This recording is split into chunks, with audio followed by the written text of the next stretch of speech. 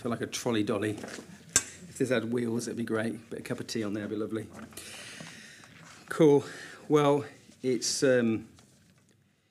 great to be able to be with you this evening and to be able to be preaching to you. It's been a long time, really, hasn't it? Not being able to come together. And whilst these are still unusual circumstances, there is something just nice about being together, and it's just lovely to be able to be in the same space, in the same room. I am glad to be preaching for many reasons. One reason is I don't have to wear that mask, and I understand that you guys will be probably suffering a little bit wearing that mask.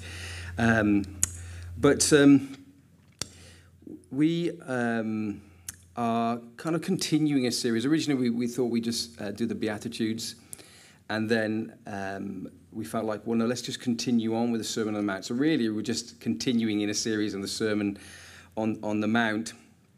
And one of the things that becomes apparent in Scripture, of which Jesus is doing in the Sermon on the Mount, is that we often find that something about who we are precedes something about what we should do. So, for instance, Peter talks about this in his letter, 1 Peter 2. He says, "You are a chosen race, a royal priesthood, a holy nation, a people for my own possession, so that you may proclaim the excellencies of God."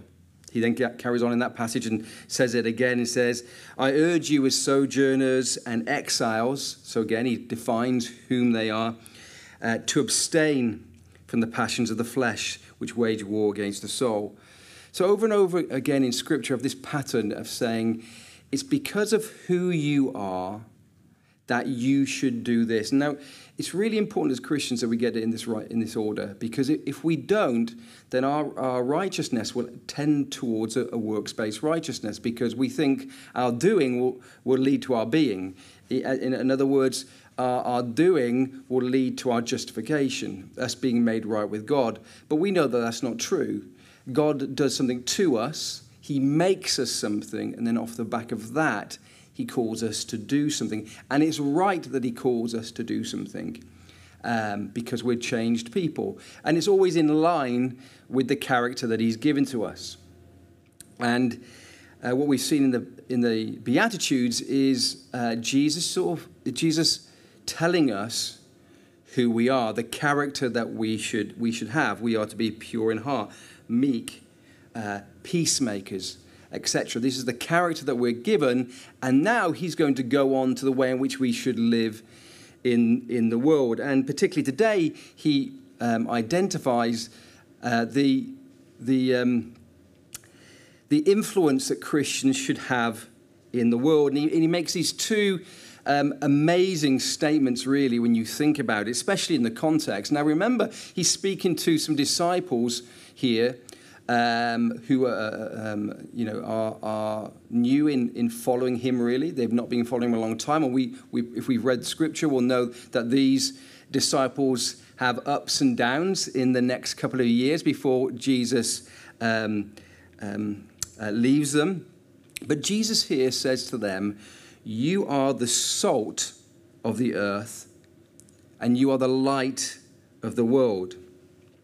And we might be thinking, if we're getting ourselves into the context here, saying, well, wait a minute, how can that possibly be? How can these guys have any influence in the world? They're just a tiny group of people. And this is a question that John Stott asks in his commentary. He says this: is this influence possible for such a small group of people in a world that seems dark and tough? What good can the pure in heart, pure in spirit, the meek, the mourners, and the merciful have in this world? Would they not be overwhelmed with the evilness of this world? What could they accomplish? Those whose appetite is only righteousness and whose only weapon is purity of heart. Are not such people feeble to achieve anything, especially if they are a small minority in the world? And we may feel like that today, no different than the disciples when they heard Jesus say this. that we might be, in one sense, pessimistic about our ability to influence the world from our low vantage point. But Jesus doesn't share our skepticism. In fact, it's the reverse. This is a bold claim of incredible influence in the world. He says to them, you are the salt of the earth. You are the light of the world. So we've got earth and world suggesting a huge scope, and then salt and light defining how that influence might take place in the world. And it's hardly believable, really, that this rough and ready band of Christians, the disciples, are going to have any lasting influence in the world. Now, again, we can look back and see that Jesus was so right. That the disciples had an amazing influence on the world that was to come. But maybe when we look at ourselves, we might take a different approach. We may think, well, that was all right for the disciples, but for us, we probably won't have such an influence and are not having such an influence. But the beauty here is that God delights to use the small and the weak and the foolish to show his power and his glory. Let me say that again, because maybe you're thinking, I feel small. We feel small. Jesus delights to use the small, the weak, and the foolish to show his power and his glory. And this is a promise for us as much as it is a promise for these disciples. So let me just give you some introductory comments about the salt and light before we unpack it a little further. The first thing to say is that Jesus used these two metaphors, and these are two metaphors that in every Israelite home, whether rich or poor, they would have understood. The idea of the importance of light in their home, and also lights on the hill to guide their traveling, and then also the use of salt. Now, for us, maybe we can understand light a little bit easier. We don't often light lamps unless we're trying to make a nice little ambience, maybe for a little date or whatever it might be. But most of the time, we put the switch on and our room lights up. But we know the importance of it. If you've ever been in a power cut and it's dark, it's the evening, not having light can be a difficult thing.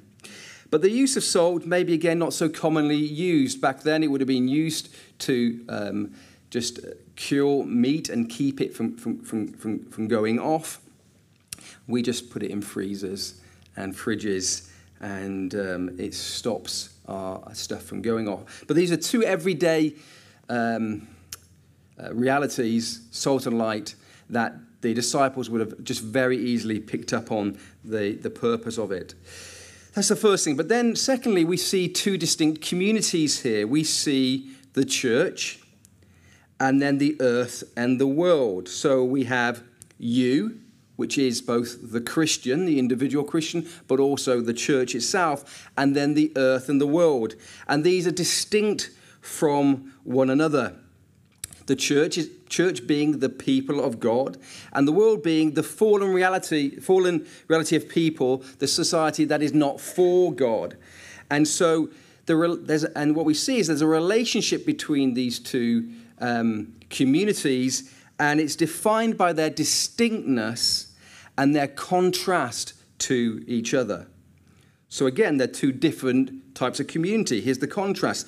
The world is evidently a dark place. Why? Because there's little or no light coming from it, because it needs an external source of light to illuminate it, which we find out to be the church. The world is also has a tendency to deteriorate. It can't stop itself going bad, and requires, again, an external source, in this context, salt, to keep it from going off. The church, on the other hand, is a source of light in the darkness. It illuminates the reality of life, and also salt preserves the world from social decay. And so we see that the church has an effect of stopping decay. And then another thing that salt does, it adds flavor. It brings sort of a taste and texture, reality to life. So the church has this kind of double role to enlighten and to preserve the world. So these are distinct realities. Jesus talks about this in John 15:19 when he says, "If you were of the world would love you. As it is, because you are not of the world, and I chose you out of the world, therefore the world hates you." So Jesus has this idea, as he talks later on to the disciples, to re-emphasize this. The world and the church are two different realities. And he pulls us out of the world when we come to know him through faith in Christ into this new reality, the church. And so the relationship that we had to the world before now changes and becomes a different relationship as Christians that we have to the world. Well, we're not to be out of the world or shying away from the world itself. No, we're to be in it, but this passage tells us how we're supposed to be in it. Paul also speaks about this when he just talks about the relationship between the Christian and the world by telling us not to conform ourselves to the world, but to be transformed by the renewing of our mind, that by testing you may discern what is the will of God, that is good, acceptable, and perfect. That's from Romans 12, verse 2. So the Christian's way of living and the world's way of living are just two very different ways. And we as Christians are to be influencers in the world and not to be influenced by the world. Now, of course, this is a great challenge because our battle is not merely like outside of ourselves. In one sense, it's the world in us, the flesh, the unregenerate part of ourselves. And we constantly battle this, don't we? And that's why we need to live in the context of grace and not merely in the context of law. When I was a young Christian and I didn't really understand grace, I remember giving my life to Christ on a whole number of occasions, making him lots of promises. I'm going to follow you and I'm going to live for you and I'm going to be, this shining light. And then within a week, I'm despairing at myself and thinking that Christ has not done something proper in me, and I can't work out what it is. And it's because I believed that he would make me so righteous in him that I would never have to battle sin. I didn't understand that I would need to live in this tension of being something and yet not living up to the standard. And so again, we just, when we go through this Sermon on the Mount, we've got to remember grace. Otherwise, it might come down on us like a tottering wall collapsing on us, and we will feel the weight and the pressure of it. Just one other thing to mention here, and that is there's a condition on each of these realities, being salt and being light. Jesus says, look, the church and the Christian's effectiveness in the world will relate to these two things. So salt must remain salty and light must always shine. That's the sort of shorthand version there. So there's this condition for us. So we are the light of the world, but we must let our light shine. We are the salt of the earth, but we must remain salty. Let's just turn our attention then for a few moments to each of these proclamations. The first one is this: you are the salt of the earth. But if the salt has lost its taste, how shall its saltiness be restored? It's no longer good for anything except to be thrown out and trampled upon under people's feet.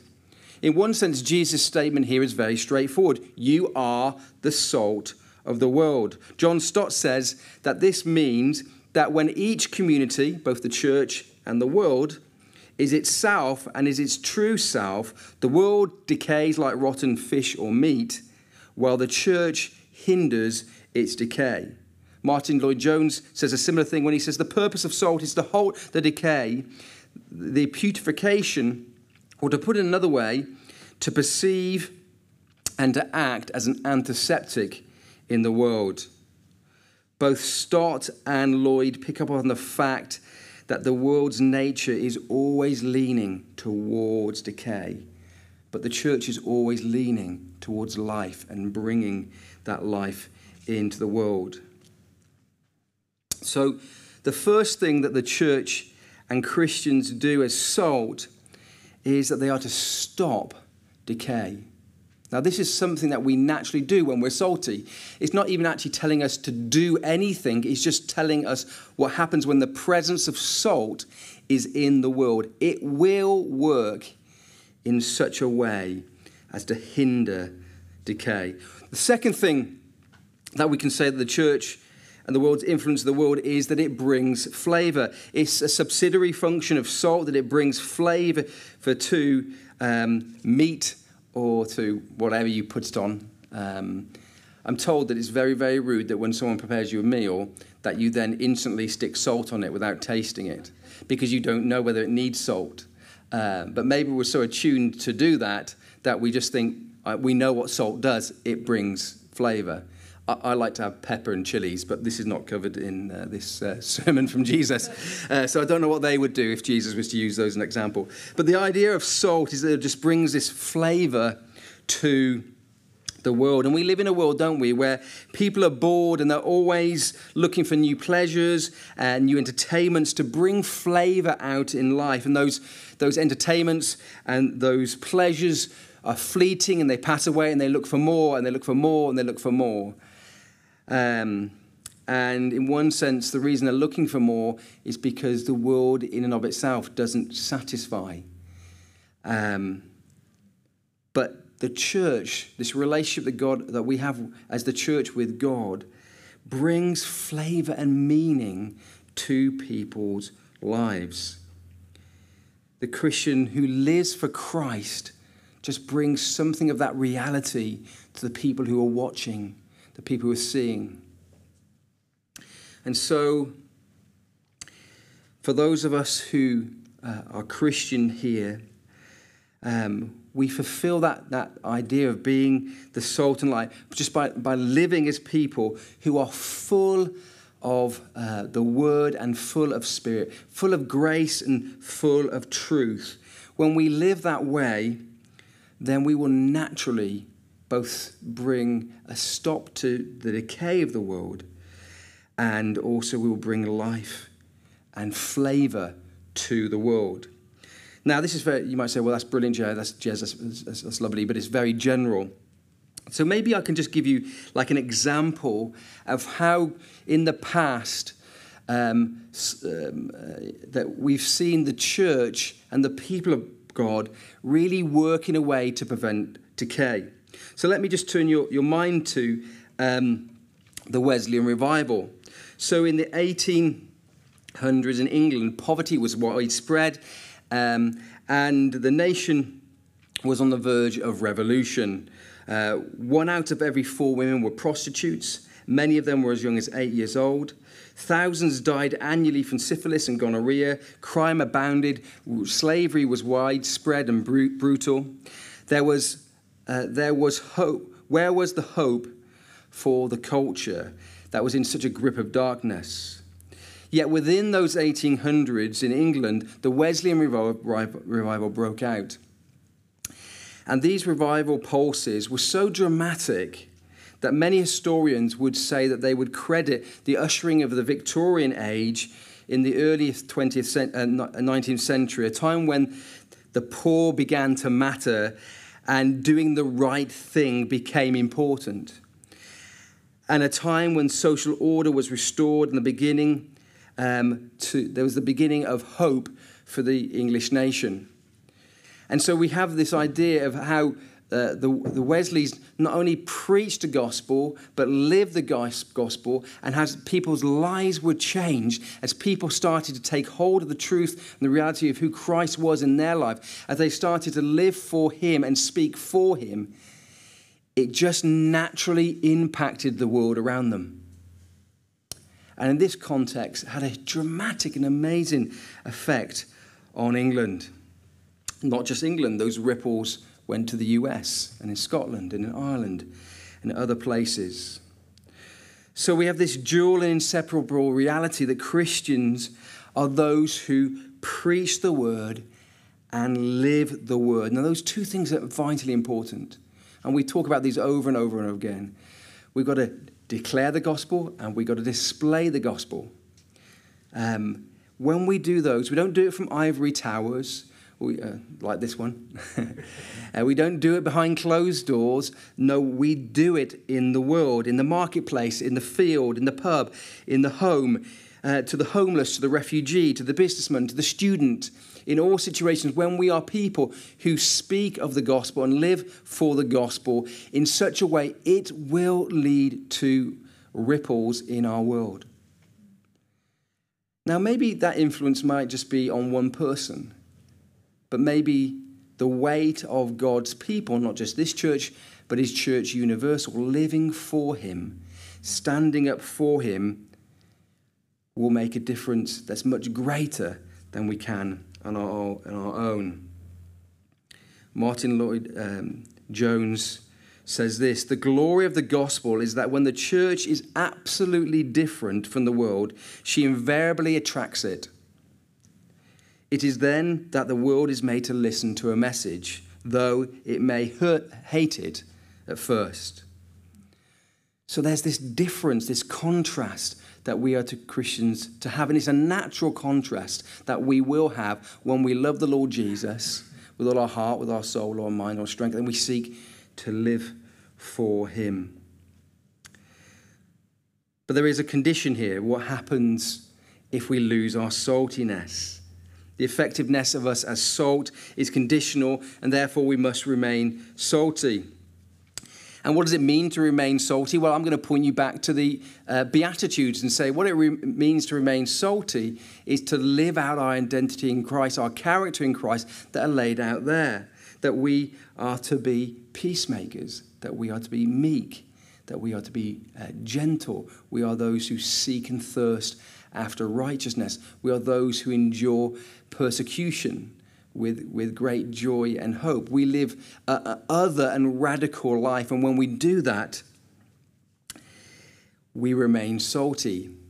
Now, the temptation is, in terms of trying to be effective in the world, is that we try to diminish the difference between the church and the world. And we say, well, if we make ourselves more attractive to the world, if we want to make ourselves more attractive to the world, the best way of doing that is to become more like them or more appetizing to them. And so we get rid of the things that make us different.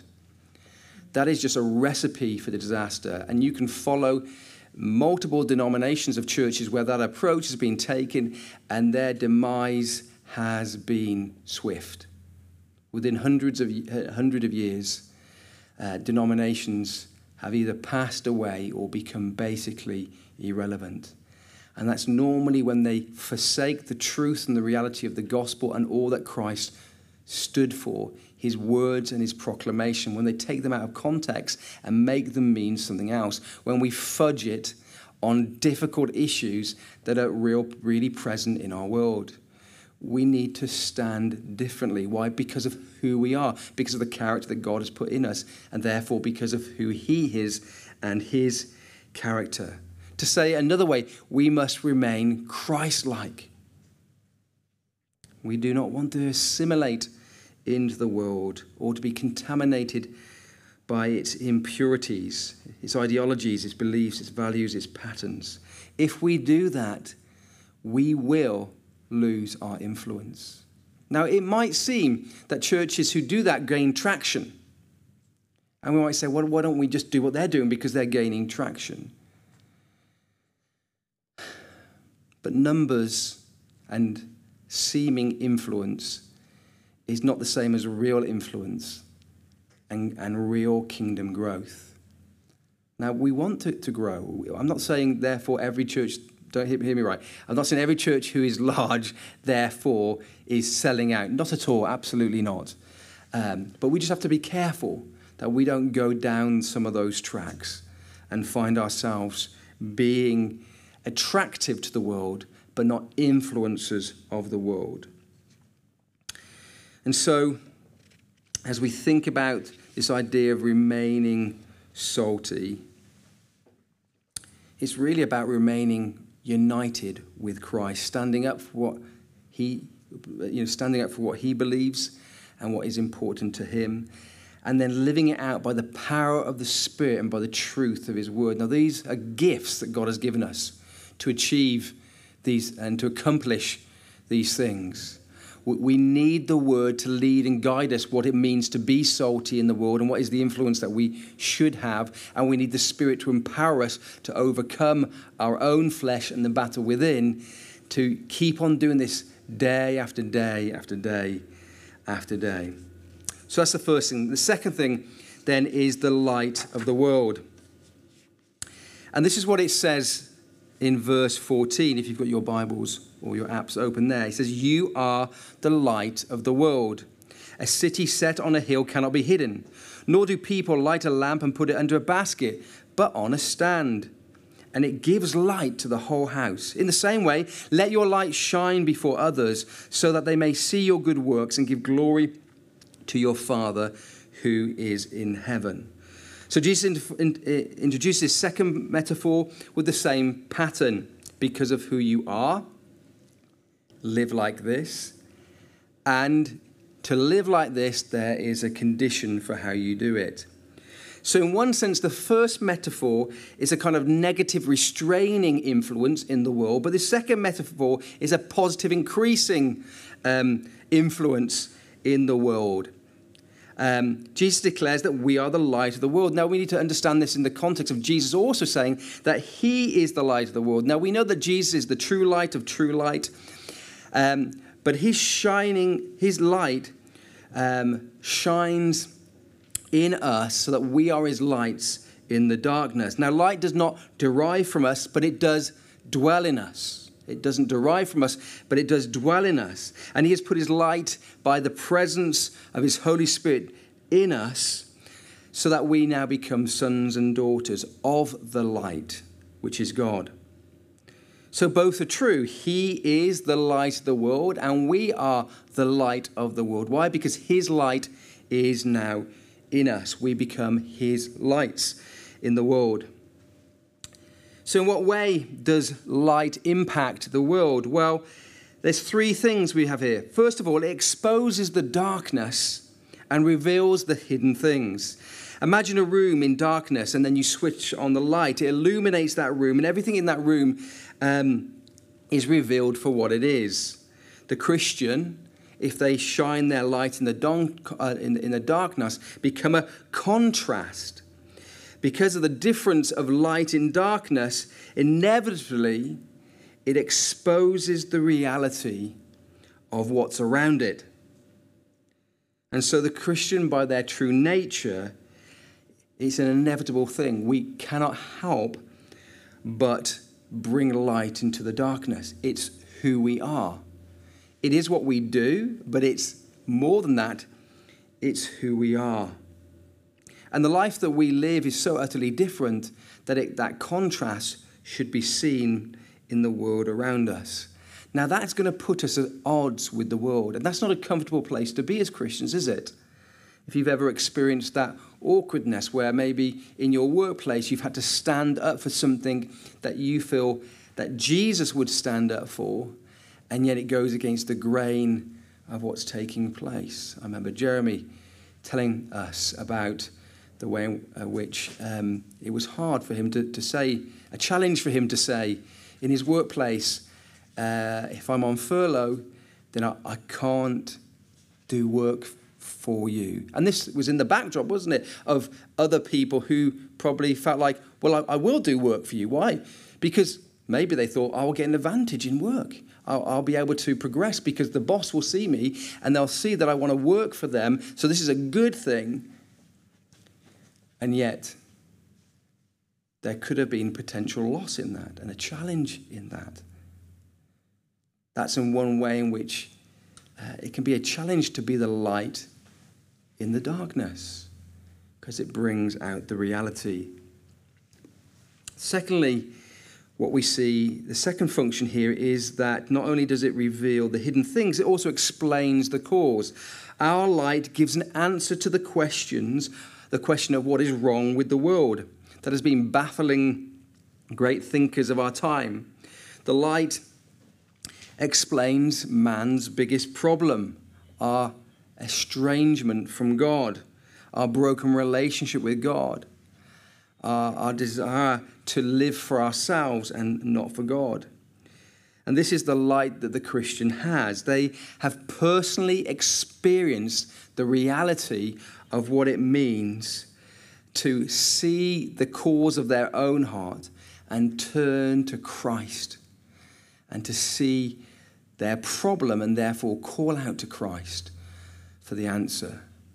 Our world is in darkness. Again, if you read Romans 1 and Romans 2, you're going to see Paul explain this reality, that the world is in decay and it seeks to live for itself.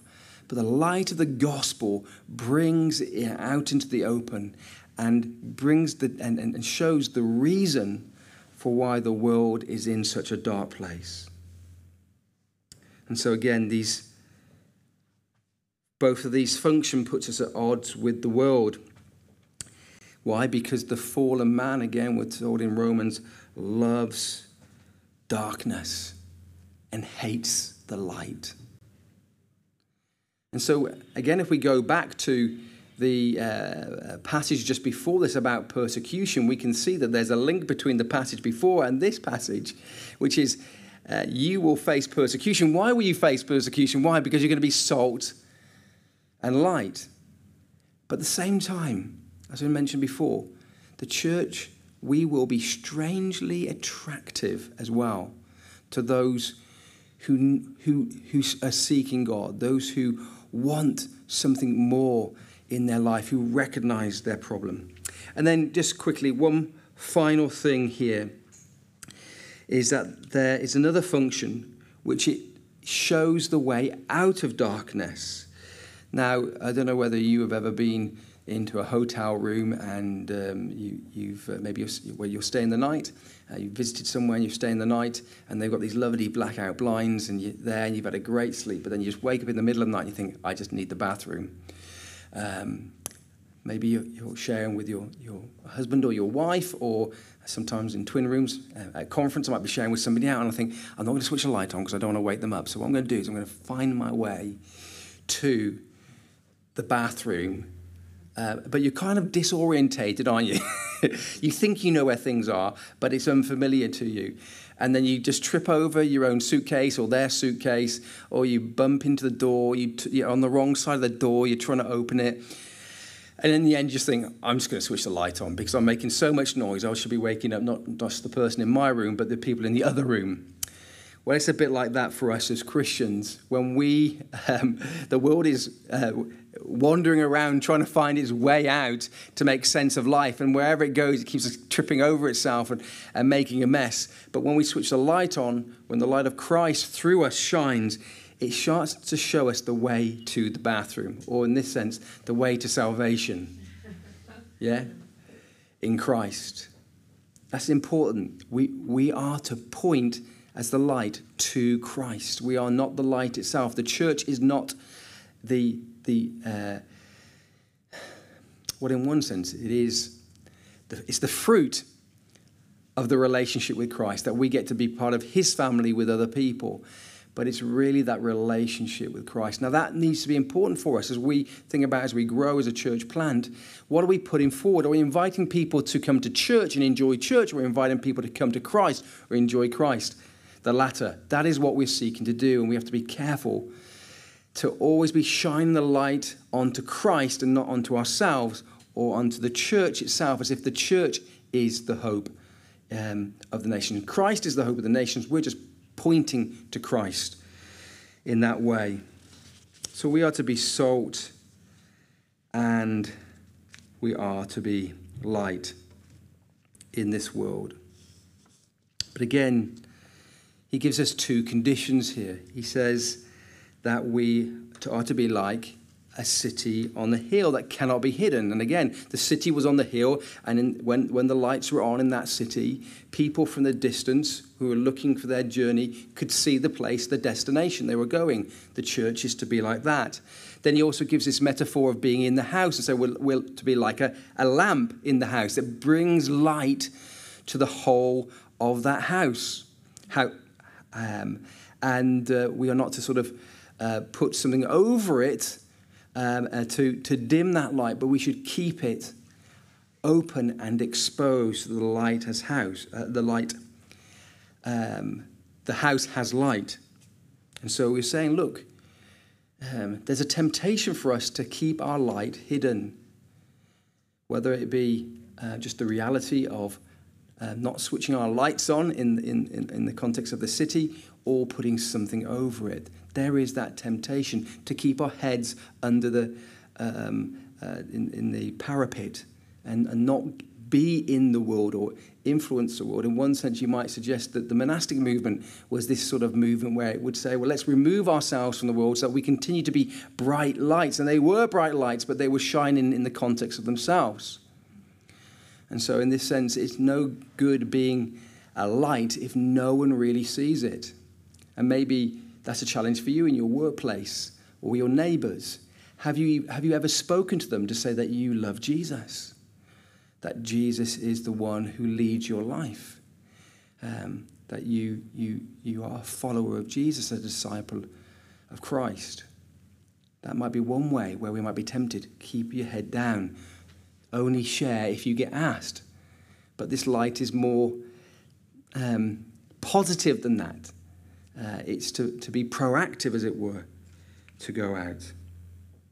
Well, and how are we to live this out? Well, in this passage, it says that this light is to be seen, to shine, and it says that they might see your good works and bring glory to God. So it's our good works that are to shine.